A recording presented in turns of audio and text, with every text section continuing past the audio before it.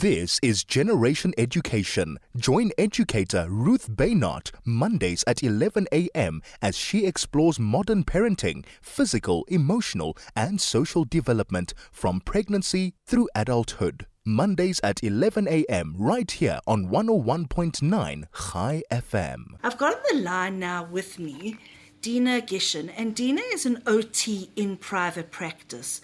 She works with the pediatric population and is also a Clamber Club instructor and trainer and a mom of a delightful 2.5-year-old boy. And Deena and I are going to be discussing the vestibular system and proprioceptive input. Good morning, Deena. Hello. Hi, Ruth. Thank you so much for being with me today. I wanted to ask you, Deena, first of all, when we talk about the vestibular system and proprioceptive input, can you actually give us an explanation what the vestibular is and what proprioception is? Our vestibular system and our proprioceptive system are both sensory systems, and so they give us sensory information the same way as some of the systems that we're more familiar with, like our sense of taste, our sense of smell, our sense of sight, give us information from the environment. Both our vestibular system and our proprioceptive system give us sensory information. Just that the information that they give us relates a bit more to movement and to where our bodies are in space. And sometimes that type of information is something that's a little bit less conscious. We don't always interpret it the same way as we would get visual information or auditory information. Both of them are sensory systems. So if we had to break them up, what is the vestibular doing and what is proprioception doing? So the vestibular system relates more to our movement sense. So that's not so much about where our bodies are in space, but how our bodies are moving. So whether we're moving forwards or backwards, whether we're spinning around, and it has an influence on the development of our balance, of our eye movements, being able to stay upright against gravity and knowing where we are in terms of gravity. If we're off the ground, having that feeling that we're off the ground. Whereas the sense of proprioception relates more to where our bodies are in space. So that's something that tells us, that our feet are planted on the ground. If someone throws us a ball, it helps us to direct our limbs to catch that ball. And if it's at night and you can't see, but you're reaching for a glass of water, it helps us direct, your arm where to go to, not to squeeze the glass, not to spill the water. So it's all of those things that our muscles and joints help us with to direct where our bodies are in space and to give us that information. Would you say those two have to work together, or could one be working and the other one not? So they definitely each have their own role. Our sensory systems all have to work together for us to function and for us to be able to interpret our environment. So that's what that concept of sensory integration is. It's taking in our different senses and integrating them together so that we can have functional output. Each system, though, does have their own role, and I'm more than happy to discuss the role of each system a bit more. Awesome. That's great. I love that you mentioned sensory integration, because often the terminology is bantered around, but one doesn't actually think of it as integration where they're all working together. Now, I wanted to find out from you, at what age would you say that a parent or maybe it's a teacher might notice that a child is battling with these certain skills? So when we consider the vestibular system and our proprioceptive system, they both have an effect on things like I said, balance and the use of the two sides of our bodies together and knowing where our bodies are in space. And our vestibular system specifically also has something called a modulation role. So if children are fearful of moving on swings, if they're fearful of climbing up off the ground, those all may be indicative of a difficulty with vestibular processing. The body awareness one, the one with proprioception, may be a little bit more difficult to see because it's the information that our bodies almost give to ourselves. So a child that may be clumsy or knocking things over or bumping into other children, that might be an indication that they're having difficulty with that proprioception. And these are things that when children even, start school, around the age of 2 and 18 months, you can start to see, are they avoiding certain playground equipment? Do they seem to be going only to one type of equipment that's outside? And when they're among their peers, how do they engage with their peers? Are they bumping into others? And those types of observations can help you to identify if there may be an area of difficulty there. I think it's just important, specifically at this time of the year, to realize children do take some time to settle into a new environment. So often when we are starting a new class or a new school, and we don't want to jump to conclusions if they're having a sensory difficulty. Often there's an emotional component, and they do need that time to become familiar. So that's just important to mention. It's very important to include the emotional side of things. And with babies, what should babies be doing naturally that a mom could say, great, my child seems to have a good vestibular, good, her senses are all working great. And what sort of signs would there be for a mom to start worrying? With the baby, I mean, both of these systems actually already start developing in utero. And your vestibular sense, the first indication that we've got some sort of vestibular feedback is when the baby turns while in the womb. And so reach position would be not a red flag, but the child hasn't had the head inversion to stimulate that vestibular system yet. So in utero, that head inversion is the first, type of vestibular type of input that we get, and the whole process of development within the womb and the space around the baby, and it gives lots of deep pressure and resistive feedback to all those baby's movements. So as they progress towards the end of the pregnancy and the baby's moving more and the baby's bigger in that smaller space, and every type of resistive input that it gets from being in utero gives proprioceptive input. Obviously, as you say, when the baby's born, we want to stimulate these systems, but also want to observe for any difficulties there. And some things that parents can do from when the baby's very young is when you're holding the baby, hold them in different positions. So as I mentioned before, our vestibular system is stimulated by our head position because it's based in our inner ear. So if you're holding the baby, instead of the baby always being upright, we hold them more in side lying. And then if we in side lying, to both do it on the right side and the left side, so that system is stimulated in different planes. And from a proprioceptive perspective, anything with deep pressure and resistive type of input helps to give that proprioceptive input. So swaddling a newborn baby helps with that. And when babies are a little bit bigger, even tight hugs and that type of deep pressure helps them a lot with getting that type of proprioceptive feedback. And as they grow more and their bodies become more active in the environment, anything with resistance. So if they're pushing a ball, and if they're carrying a toy, if they're pushing a book or holding a book and holding different weighted books, that will all give proprioceptive type of feedback to them. And I think just to answer the question in terms of the red flags is if a child has a certain reaction. So a baby, if they're crying when you're rocking them and they don't seem to settle from that, or if they're in a certain head position and they seem to be uncomfortable and they're crying quite a lot, that might be an indication that they're having difficulty interpreting that type of input or tolerating the vestibular input that you're giving them. And then I think the most important two things that I want to say specifically with regards to babies, because there are things that sometimes happen that people don't realize. And if we throw a baby up in the air and you want to try to catch the baby, some babies love that and they'll laugh in response, but other babies might have a fear response, and that is their vestibular system kicking in and saying, I don't know where I am in gravity. And so that's something common that we can look out for if they're not being thrown up in the air. Other vestibular area that children may more avoid is being spun around. So if you are with your baby and you're turning around quite a lot and they're getting that dizzy type of feeling, some babies may not respond well to that.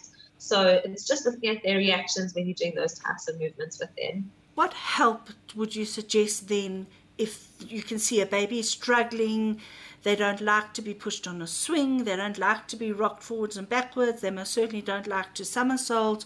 Would you suggest go OT? So again, it's always a process. I think it's a step-by-step process.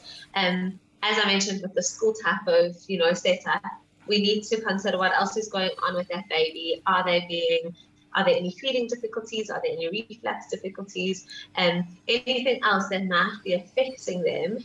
Because when we aren't feeling well fed or we're not feeling comfortable, or if we may be feeling ill, then our sensory systems are the first ones to become sensitive. So it might not always be that we are typically sensitive, but because of those things, we become a little bit more sensitive. So to definitely rule out the medical type of factors, the nutrition type of factors first. And there are unbelievable, OT strategies that can be used with younger children. But I would say definitely to rule out the medical side of things. And that sense of proprioception that we're speaking about before is a very regulating sense. So if a child, is avoiding going on the swing, or does a nap being thrown up in the air to regulate them and calm them down, deep pressure will really, really help with that. So you can always see how do they respond when you are giving them that deep pressure, and this is where that integration comes in.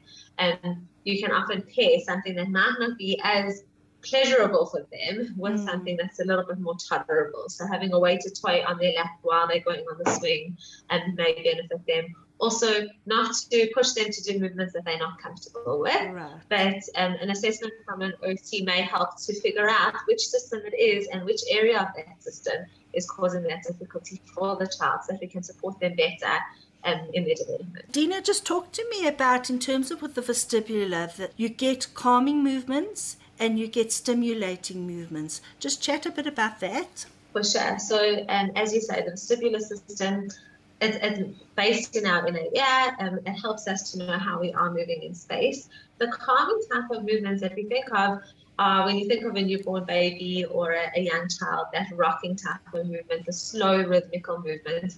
Even if you're on a swing and it's moving very slowly, or a hammock, that's quite relaxing. So it's those types of movements that are very calming. And the movements that are more alerting are faster types of movements. And then they're movements where we have changes in speed. So for example, the child is on a swing, but then the adult catches the swing and lets go. And then after their second, alternate swing, catches the swing again. The stop-start movement is what's very alerting and almost wakes us up and helps with that level of arousal kind of being picked up. And even things like jumping on a trampoline, those are fast up and down movements. Those are quite stimulating movements from a vestibular perspective. And then rotation.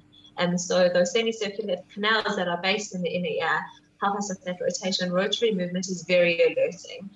So if you're trying to calm a child down, you would never spin them around. And spinning around would make them feel quite alert. And so those are some, alerting and calming.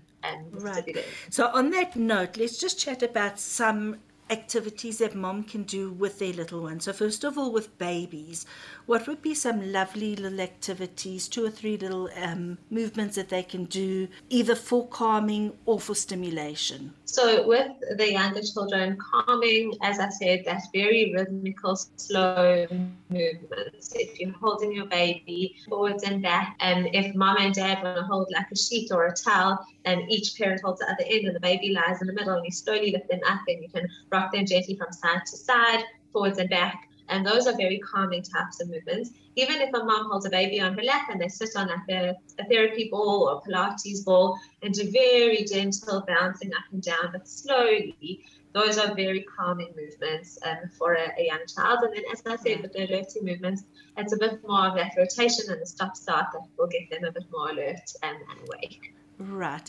And then for toddlers, what sort of games could moms do?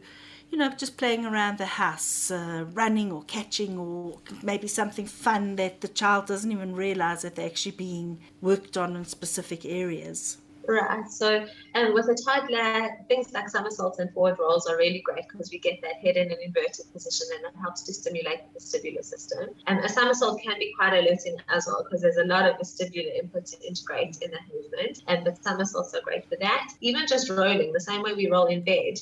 But if your child rolls down, they feel in the garden, or you put up the blankets and they roll from one side to the other, almost like a hot dog, and they're the sausage in the middle of the blanket. That rolling movement helps to stimulate the vestibular system.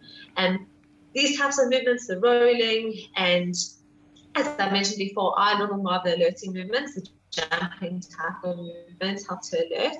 If we're trying to calm our child down, then it's definitely, again, back to the slow rhythmical. So if it's a swing outside, as long as you're moving forwards and backwards in a very slow rhythmical way, that will help more with the calming down for a toddler. Right, that's awesome.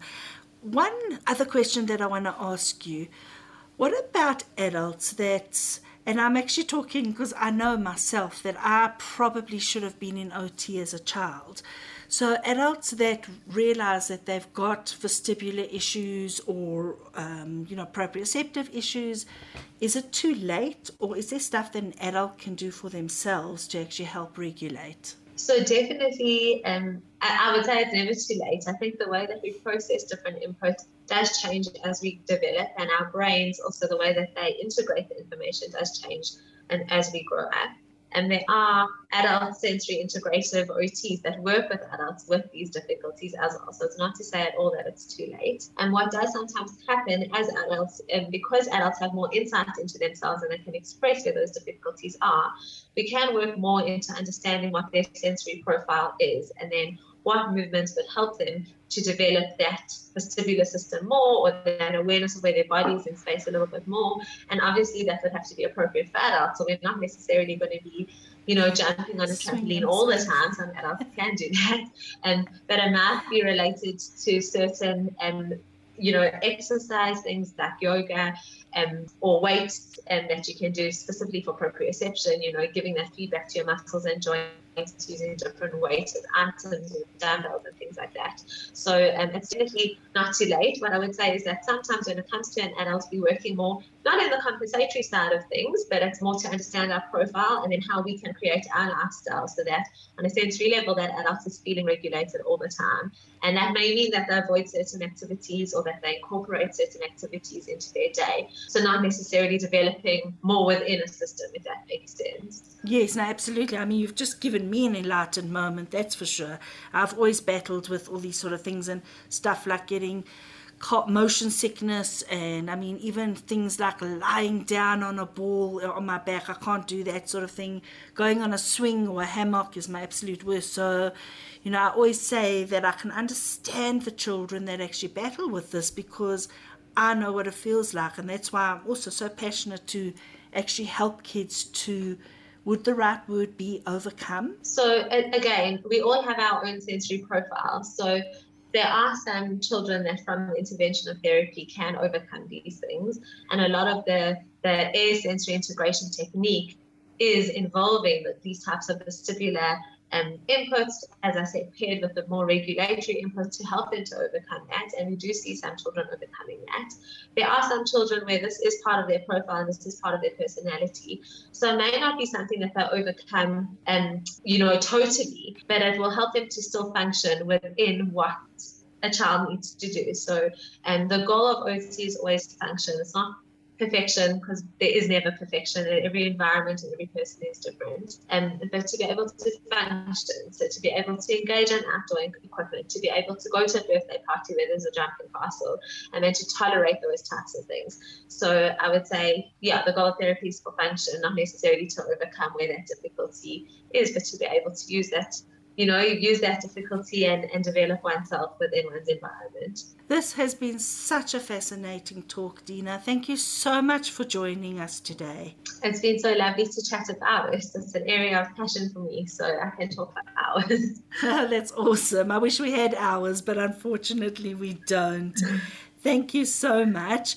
And don't go anywhere, because coming up next, we're actually going to be chatting about hair care and how we look after our children's hair. You're listening to Ruth Baynard on Generation Education 101.9 Chai FM.